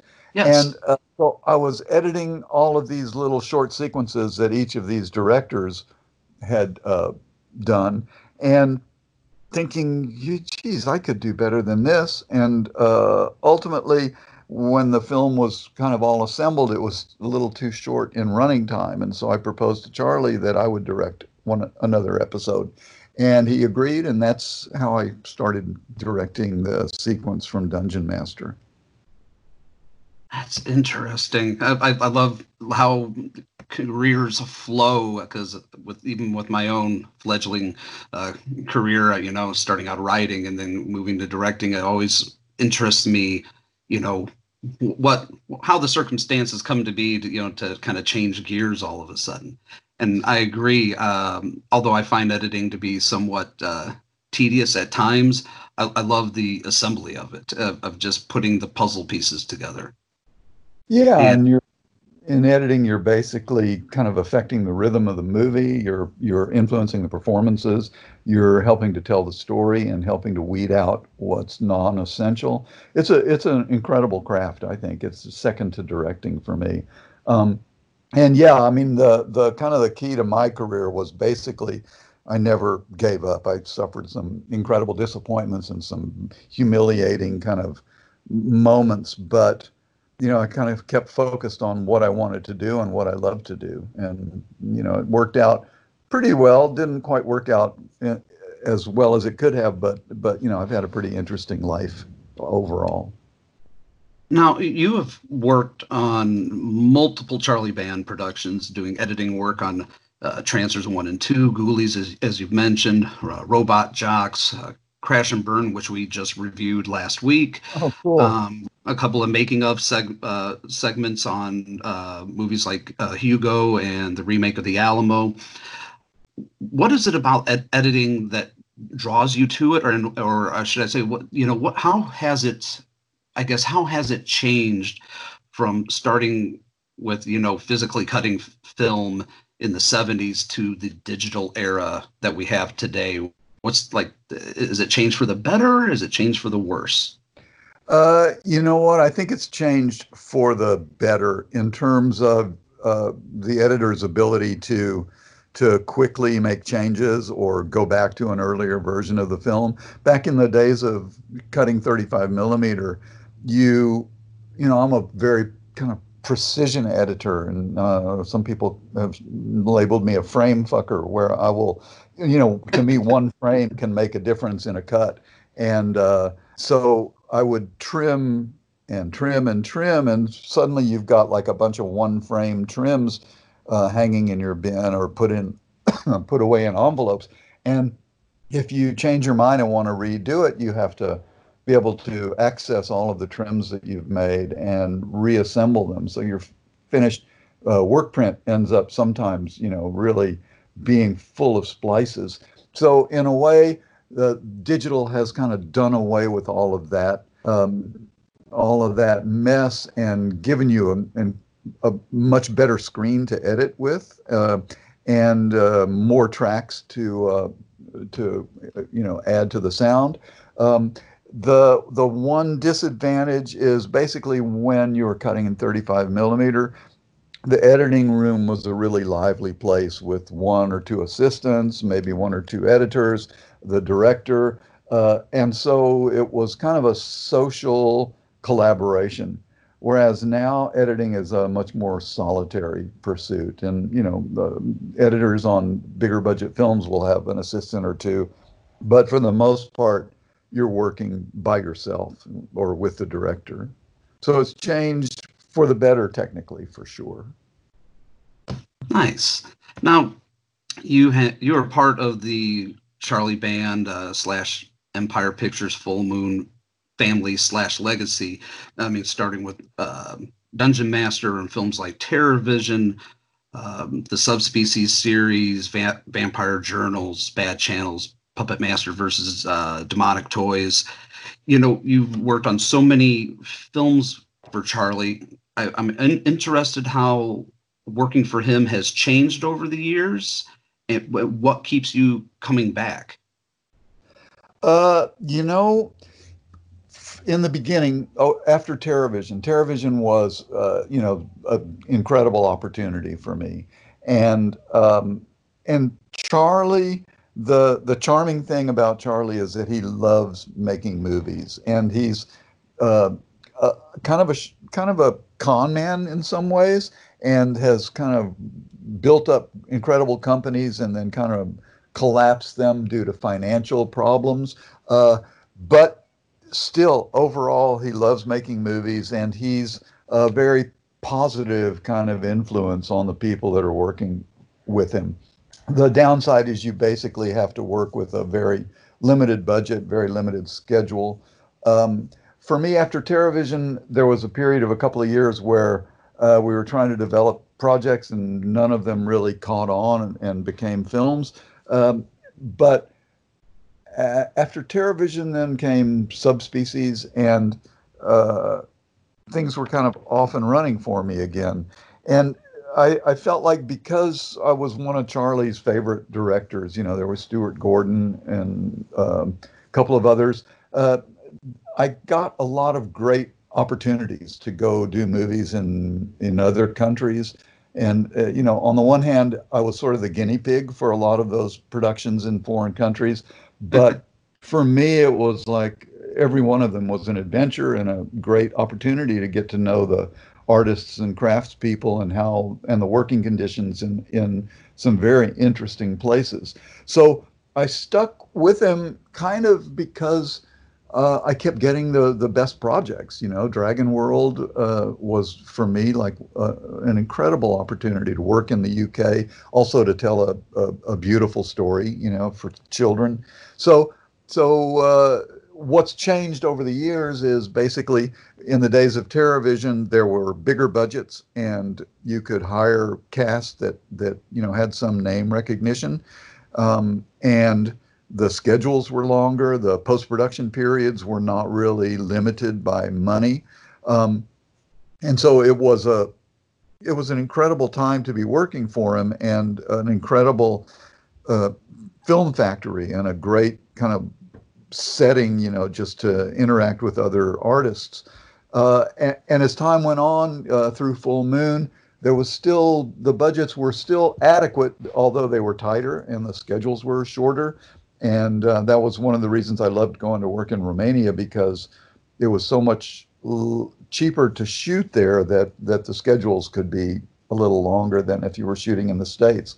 And over the years, as he struggled more, the budgets got even tighter, and until now the budgets are like almost impossible. I can't imagine, and I'm not really that interested in making movies, that so cheap that you can't kind of express some kind of cinematic value to the film. The one exception being Subspecies 5, the prequel to the Subspecies series, which we've had planned for years and years and years, and Charlie's never had the budget for, but we're planning to do that now as soon as the COVID-19 situation eases up, or if it ever does. In Serbia is kind of our target place right now, because that's also another really inexpensive place to shoot. Now, you have directed across a multitude of genres. I mean, with more of the horrific fare, more versus the kind of PG family fare, like Leaping Leprechauns, Remote, Dragon World, as you've mentioned, Shrunken City, which is one of my favorites. Oh, cool. And a lot of a little documentary work. Do you have a preferred genre to work in? Do you like the science fiction, fantasy, horror more than documentary work? Do you have a certain passion project genre, I guess is what I'm asking. I kind of fell into documentary work when there was no feature work to be had back in the early 2000s. And a friend of mine named Barbara Tonys had a company that was doing a lot of work for Disney.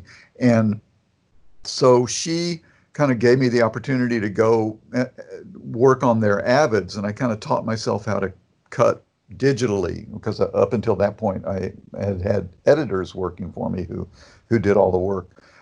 So I kind of used their Avids to learn the process, and then kind of fell into producing some of these documentaries, and really enjoyed the work, because you're basically starting with no script and kind of creating a script from the interviews and shooting or taking photographs and trying to build a film out of bits and pieces that are kind of like mysterious when you begin. So I like doing documentaries.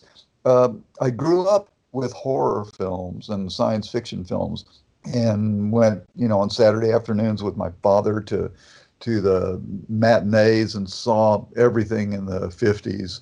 And so I have this kind of nostalgic love for horror films and science fiction films. I'm not a big fan of slasher films, or films that deal with like people's cruelty to people, but monstrous cruelty to people, I can take that all day long.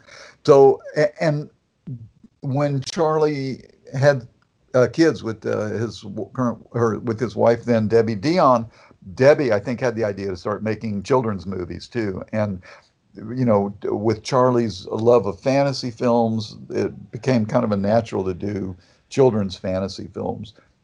And I found that I really loved that, because whereas a horror film can kind of put you in a really dark place for the period of time you're working on it, and sometimes the actors go to really dark places and it becomes very difficult. With a children's film, everything seems lighter. You're having a beautiful time. You're kind of expressing a beautiful story.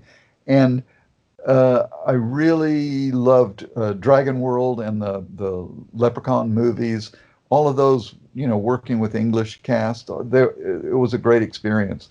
And comedy, which I also love. So in a way, I guess if I was going to do a movie in the near future, right now it's probably a horror film, because my name is more associated with horror. But if I could do what I really would love to do, I would be making comedies and fantasy films. Interesting. Well, you just answered my next question about a dream project that you'd want to work on. What would it be? But a comedy. That it got me unexpectedly there. I didn't expect that. Nice. I set out to make comedies, and all my student films were comedies, and I fancy myself as kind of funny and with a unique kind of point of view on things.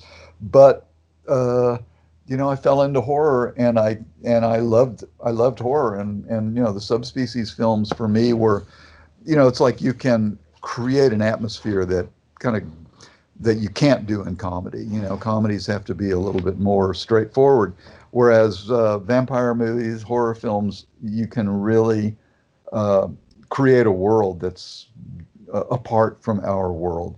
So I love horror films, but when I sit here at home alone and I'm writing, the last few scripts I've written have been comedies. Nice. I would love to read one of them. Now, speaking about your fondness for comedies and your affinity for horror films, is more of a fan type question. Do you have certain people have what they call comfort food movies? Do you have like a comfort food movie that is like a usual, like a go-to that you watched it's kind of like an old friend, so to speak? You know, there are certain movies that I have a great fondness for, and I could watch a bazillion times. And some of them happen to be Martin Scorsese films, like Casino or Goodfellas. Those are movies I could watch endless amounts of times. For horror films, probably less so, because once you've seen it once or two or three times, it's sort of played out its mysteries in a way. I suppose if I wanted to pick a horror film that I could watch a number of times, it might be Don't Look Back, the Nicholas Roeg film, because that film is such a artistic triumph, you know. But you know, I was like a kind of a film snob, you know, from film school on, you know, and so for me, the movies that I really loved were Fellini films and Ingmar Bergman films, and so I was, you know, that was where my sights were set when I began everything, you know. The thing that kind of turned me from being like a pre-med student to being a film student was basically taking acid with a friend and going to see Juliet of the Spirits, and another night going to see The Seventh Seal. And those two films really just took me off into a different direction in life. You're a man after my own heart when you brought up Scorsese. I think he's absolutely amazing. So that I must ask a bonus question is, what did you think of The Irishman?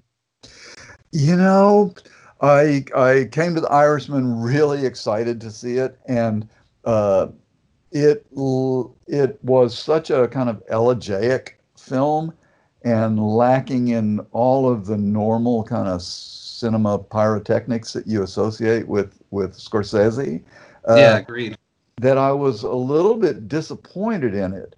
But you know what? As with a lot of his films, even like Casino, the first time I saw it, I was like, I don't know. But now anytime I'm like channel surfing and come across it, I could sit down and watch it to the end again. So it might be that way with The Irishman, except for the fact that it's so damn long that it's going to be a while before I can have the time to sit down and watch it again.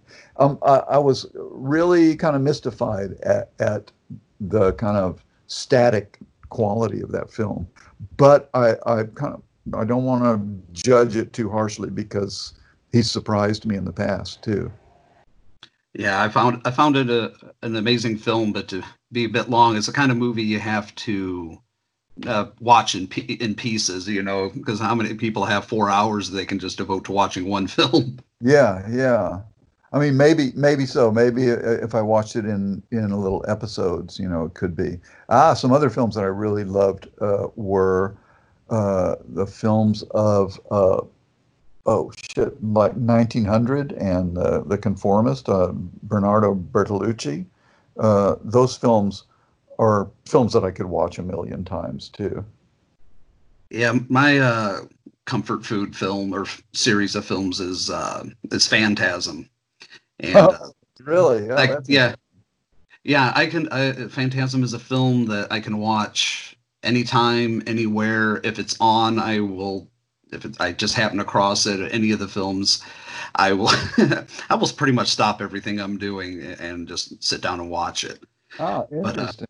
Okay. But I got to meet Angus Scrimm and Reggie Bannister. I actually got to work with Reggie Bannister on a film before, the first film I ever worked on. It came from Trafalgar. And I was Reggie's assistant for a couple of days, so that was very neat. Oh, cool. But speaking of Angus Scrimm, we have to get to the question I think everybody is going to want me to ask is talking a little bit about Subspecies. It's an amazing series of films. I'm very stoked that with part of the Deadly 10 is that we're finally going to see a Subspecies 5. I just absolutely love the Subspecies films and the legacy that it has, with the Full Moon fans and kind of just fans overall. I know people who are, say, not per se Full Moon fans, but still love the Subspecies films. What do you think about what is it about the Subspecies films that has such an allure to them? When we were making the very first Subspecies film, it was like 1990 in Romania. And it was a very sad and hard time there. We were staying at hotels up in ski resort towns that were totally empty except for us. It was impossible or very difficult to make a phone call home.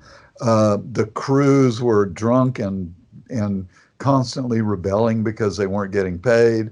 The film stock was delayed and not getting to us, so we were having to be very cautious about shooting the film.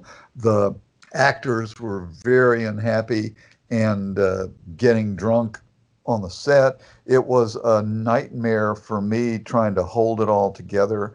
The makeup effects artist, kind of went, this movie's kitsch.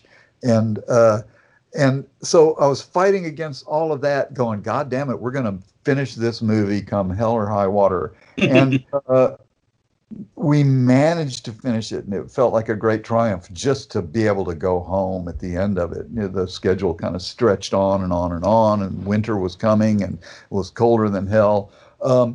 We got home, edited the film. My wife suggested for the music, this band that she had heard on the radio called the Amman Folk Ensemble. And we contacted them, and they came on to do the score. And somehow the combination of Anis Hove's performance as Radu, the music, the incredible locations, because that's what really was spectacular about working in Romania, was we were able to shoot in these places that nobody had ever seen in the West before, and they were so full of atmosphere. And somehow the combination of all those elements and the story and the new kind of mythology of the Bloodstone, all of that came together. I mean, in a way, the film, you could criticize all of those films for being kind of slow paced, but in my mind, it was, vampires really don't have to rush, and because the scripts of Full Moon of that era were a lot of talk and not as much action, because you couldn't really achieve a lot of action on the schedules. So in a way, you could criticize those films for being slow, but I've found sometimes that films that are slow somehow have a deeper kind of hypnotic effect on you and get into your imagination more. An example of that would be like Robert Altman's film Quintet, which I don't think got seen very much. And it was so damn slow, but the images kind of, because they endure on the screen so long, they really kind of burn into your memory in a way that faster paced films don't. So I guess all of that is to say that the atmosphere of Subspecies is unique in kind of like actually being shot in the real places. And I think Anis's performance was, like incredible, really deep and emotional and terrifying. And then when Denise Duff kind of came into the Subspecies series in number 2, she kind of brought a female presence that was kind of equal to Anis. And so the films, And I cannot forget, that the cinematography of Vlad Paunescu was, had a very Eastern European quality to it, and we were working with very limited resources in terms of how you move the camera, how you light things. And I was aware of that from the beginning and knew that the film was going to have a kind of European kind of chamber movie feel. And so that contributes to the feeling that you're in some other world. And then the costumes that Juana Paunescu did, she's brilliant, and whatever I asked for, she was able to do it and then kind of do it even more. And part of that was because in Romania they had costume warehouses full of historic pieces, and she's an incredible designer, and so all of that kind of created this Baroque look for the film too, that I think also gives it kind of you can watch it multiple times and still kind of come away from it seeing something new. I would agree with everything you just said. For all the right reasons, it just, it might be a slower paced series of films, but it leaves you hanging on the edge, like every moment. Like just the cinematography was what always drew me to it. I always thought they were beautifully shot films. And and when we were shooting the first film, after the first week of shooting, Charlie called and said, you know what, I think we're going to have to replace Vlad with Adolfo Bartoli. Adolfo was an Italian cinematographer who had started working for Full Moon. And Adolfo's great. He's brilliant. And he's the man who shot my film Vampire Journals. And in fact, the Leap and Leprechaun movies. And I love him. But Vlad had sort of taken me in Romania, and through the weeks or months of pre-production, it was sort of Vlad and Juana who kind of let me come to their house and drink wine and talk about all the problems of production, and I loved them for that. They were my friends, and I could not see firing Vlad and bringing Adolfo on. And Adolfo came to Romania with Albert Band, Charlie's father, and they were gonna have a talk with Vlad, basically. And Adolfo looked at me and went, "Please, Ted, I don't want to come here. Fuck this." So I had to go to Bufta, which was the Romanian studio, the national studio, and have a big meeting with a bunch of Romanians to defend Vlad against being fired. And went and did that, and got Vlad kind of kept on the film.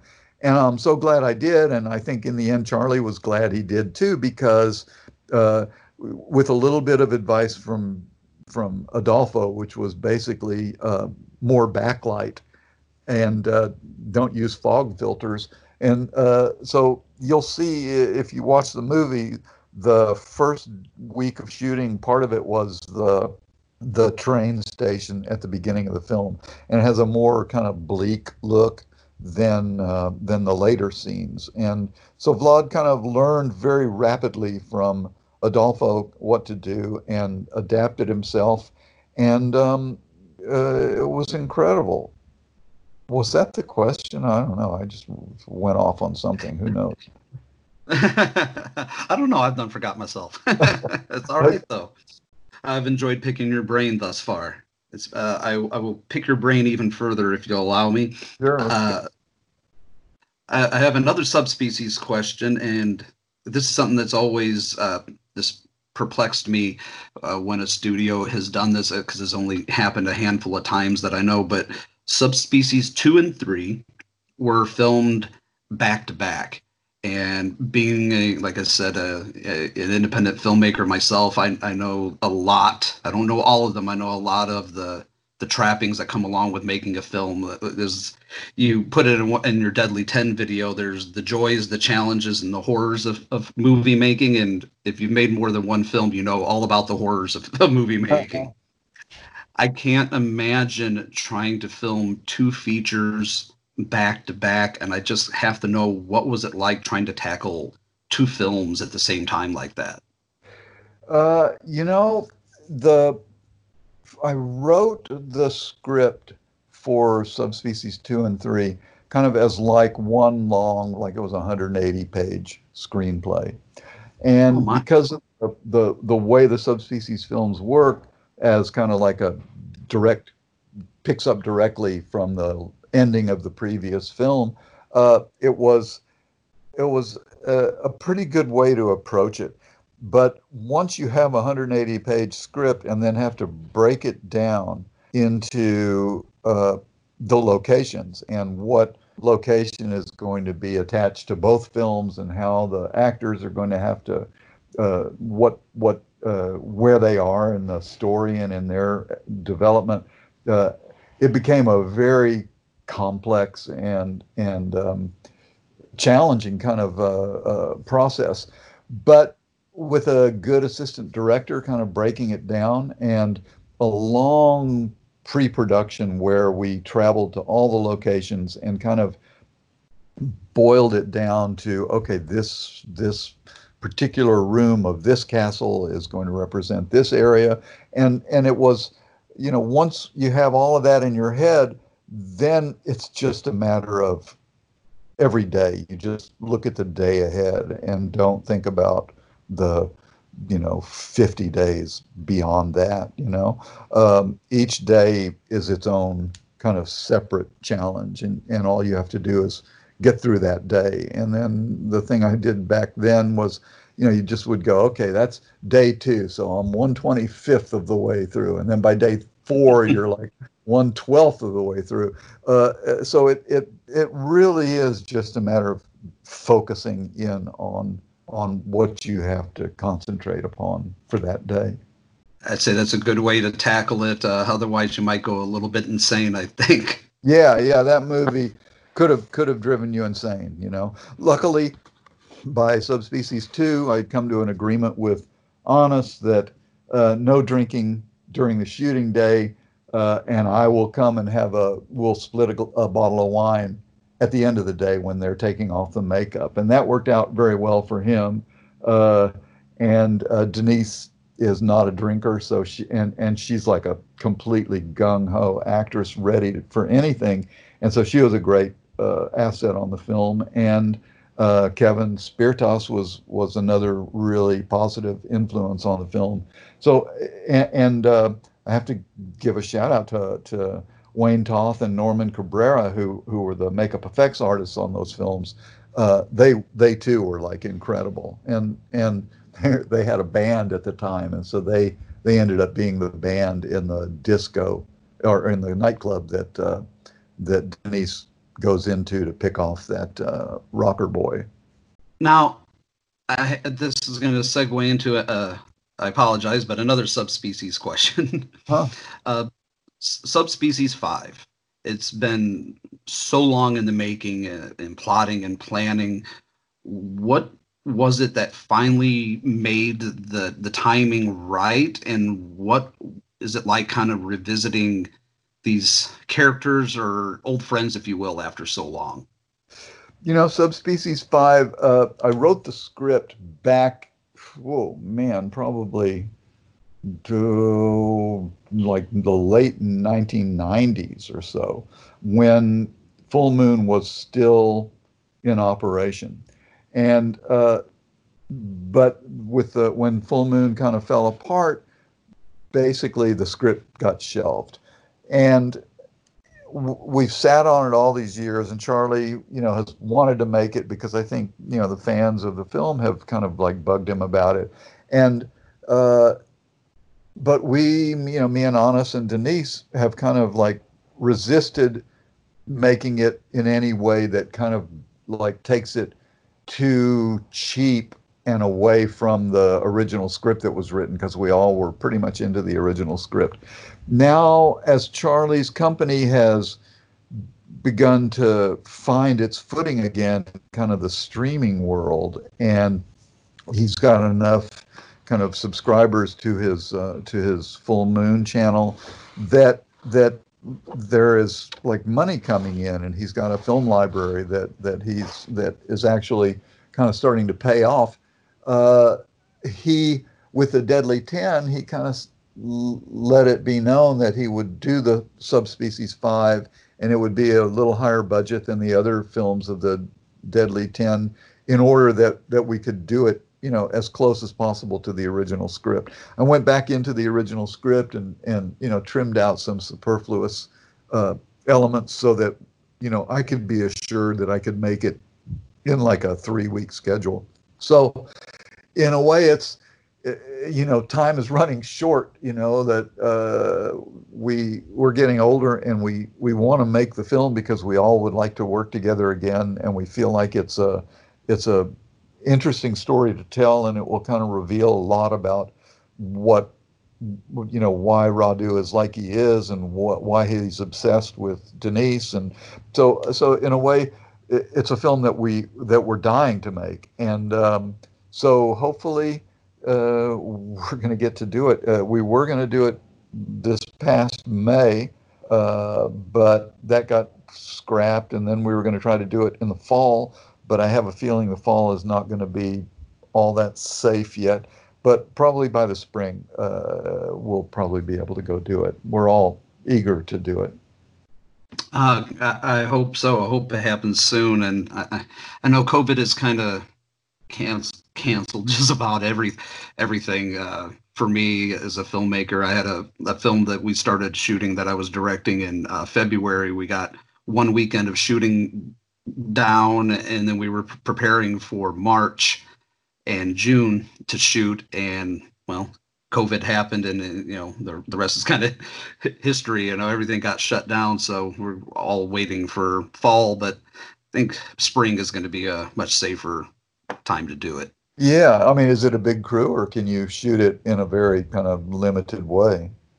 It's not a very big crew. It has a decent sized cast. It's a crazy little film called Death Care, where it's about crazy doctors and nurses and victims. I kind of wrote it about my experiences with home health care and dealing with. I had open heart surgery in the last couple of years. I had.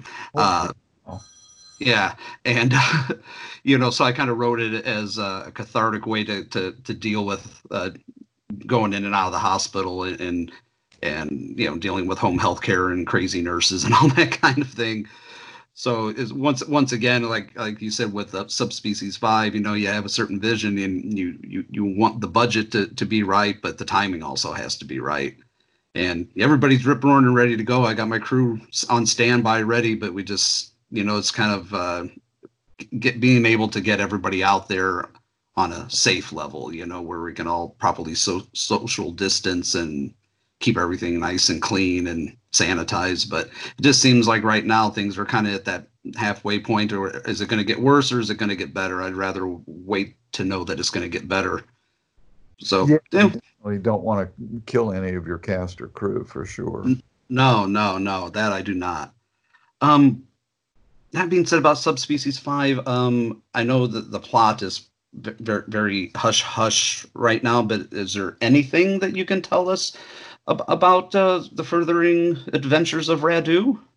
Yeah, basically it starts probably like 700 years in the past, when Radu was human. And kind of show, I mean, he was a semi-human, basically. He's born to a demon mother and a vampire father, but he hasn't become a vampire yet. And so we see him confronting his father, and he works for the church in the beginning, and is like a crusader with some magical powers, and so the church uses those kind of characters, the demigod kind of characters, to fight evil. And fate brings him back one day to the castle of his father, and everything falls apart for him from there. So we see him periodically from 800 years in the past up until the 19th century, and follow his obsession. Nice, nice. I'm waiting with bated breath, sir. Cool. Now, I know we're pretty much at the end of our time here. We've been recording for almost an hour. I have one Go a little last. longer. Yeah. It's been that about that. But if I could ask you one last question, do you have any advice for filmmakers such as myself and otherwise that are out there that might be listening to this to about sallying forth in kind of hard times? You know what I mean? Because as hard as these times are, do you have any words of wisdom you would want to bestow upon them? Yeah, I think the best advice I could possibly give you is to take advantage of every moment to create, to think about creating, to if you're stuck at home right now, write or imagine a movie, or right now we're living in a time where to actually shoot a film is about as cheap as it could possibly be. So if you have a film in mind and you have some friends who are actors, you can basically put together a film.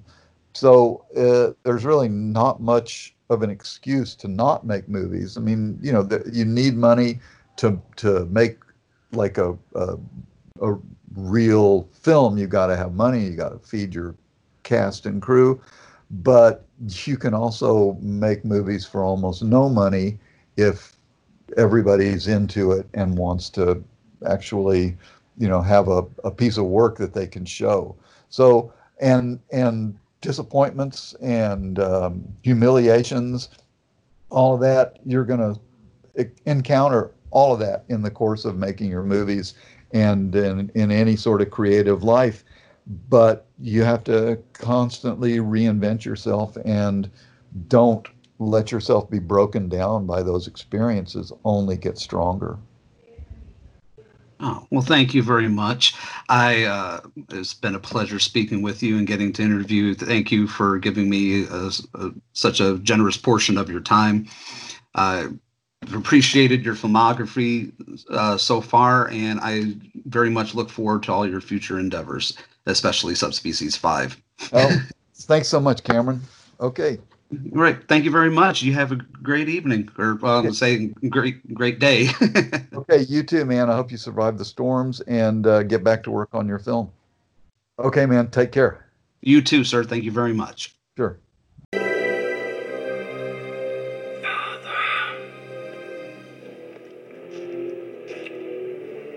have you come? You were banished from this place.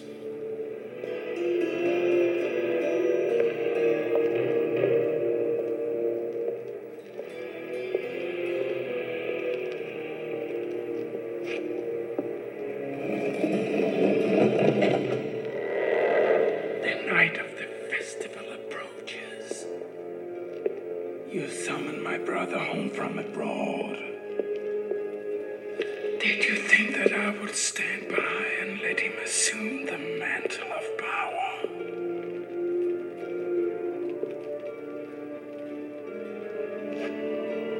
I'm your firstborn. The bloodstone is my birthright. You aren't content to live in peace, Radu. You crave evil. The bloodstone would give you too much power. This can never be. Your time is past. You have nothing more to say about it.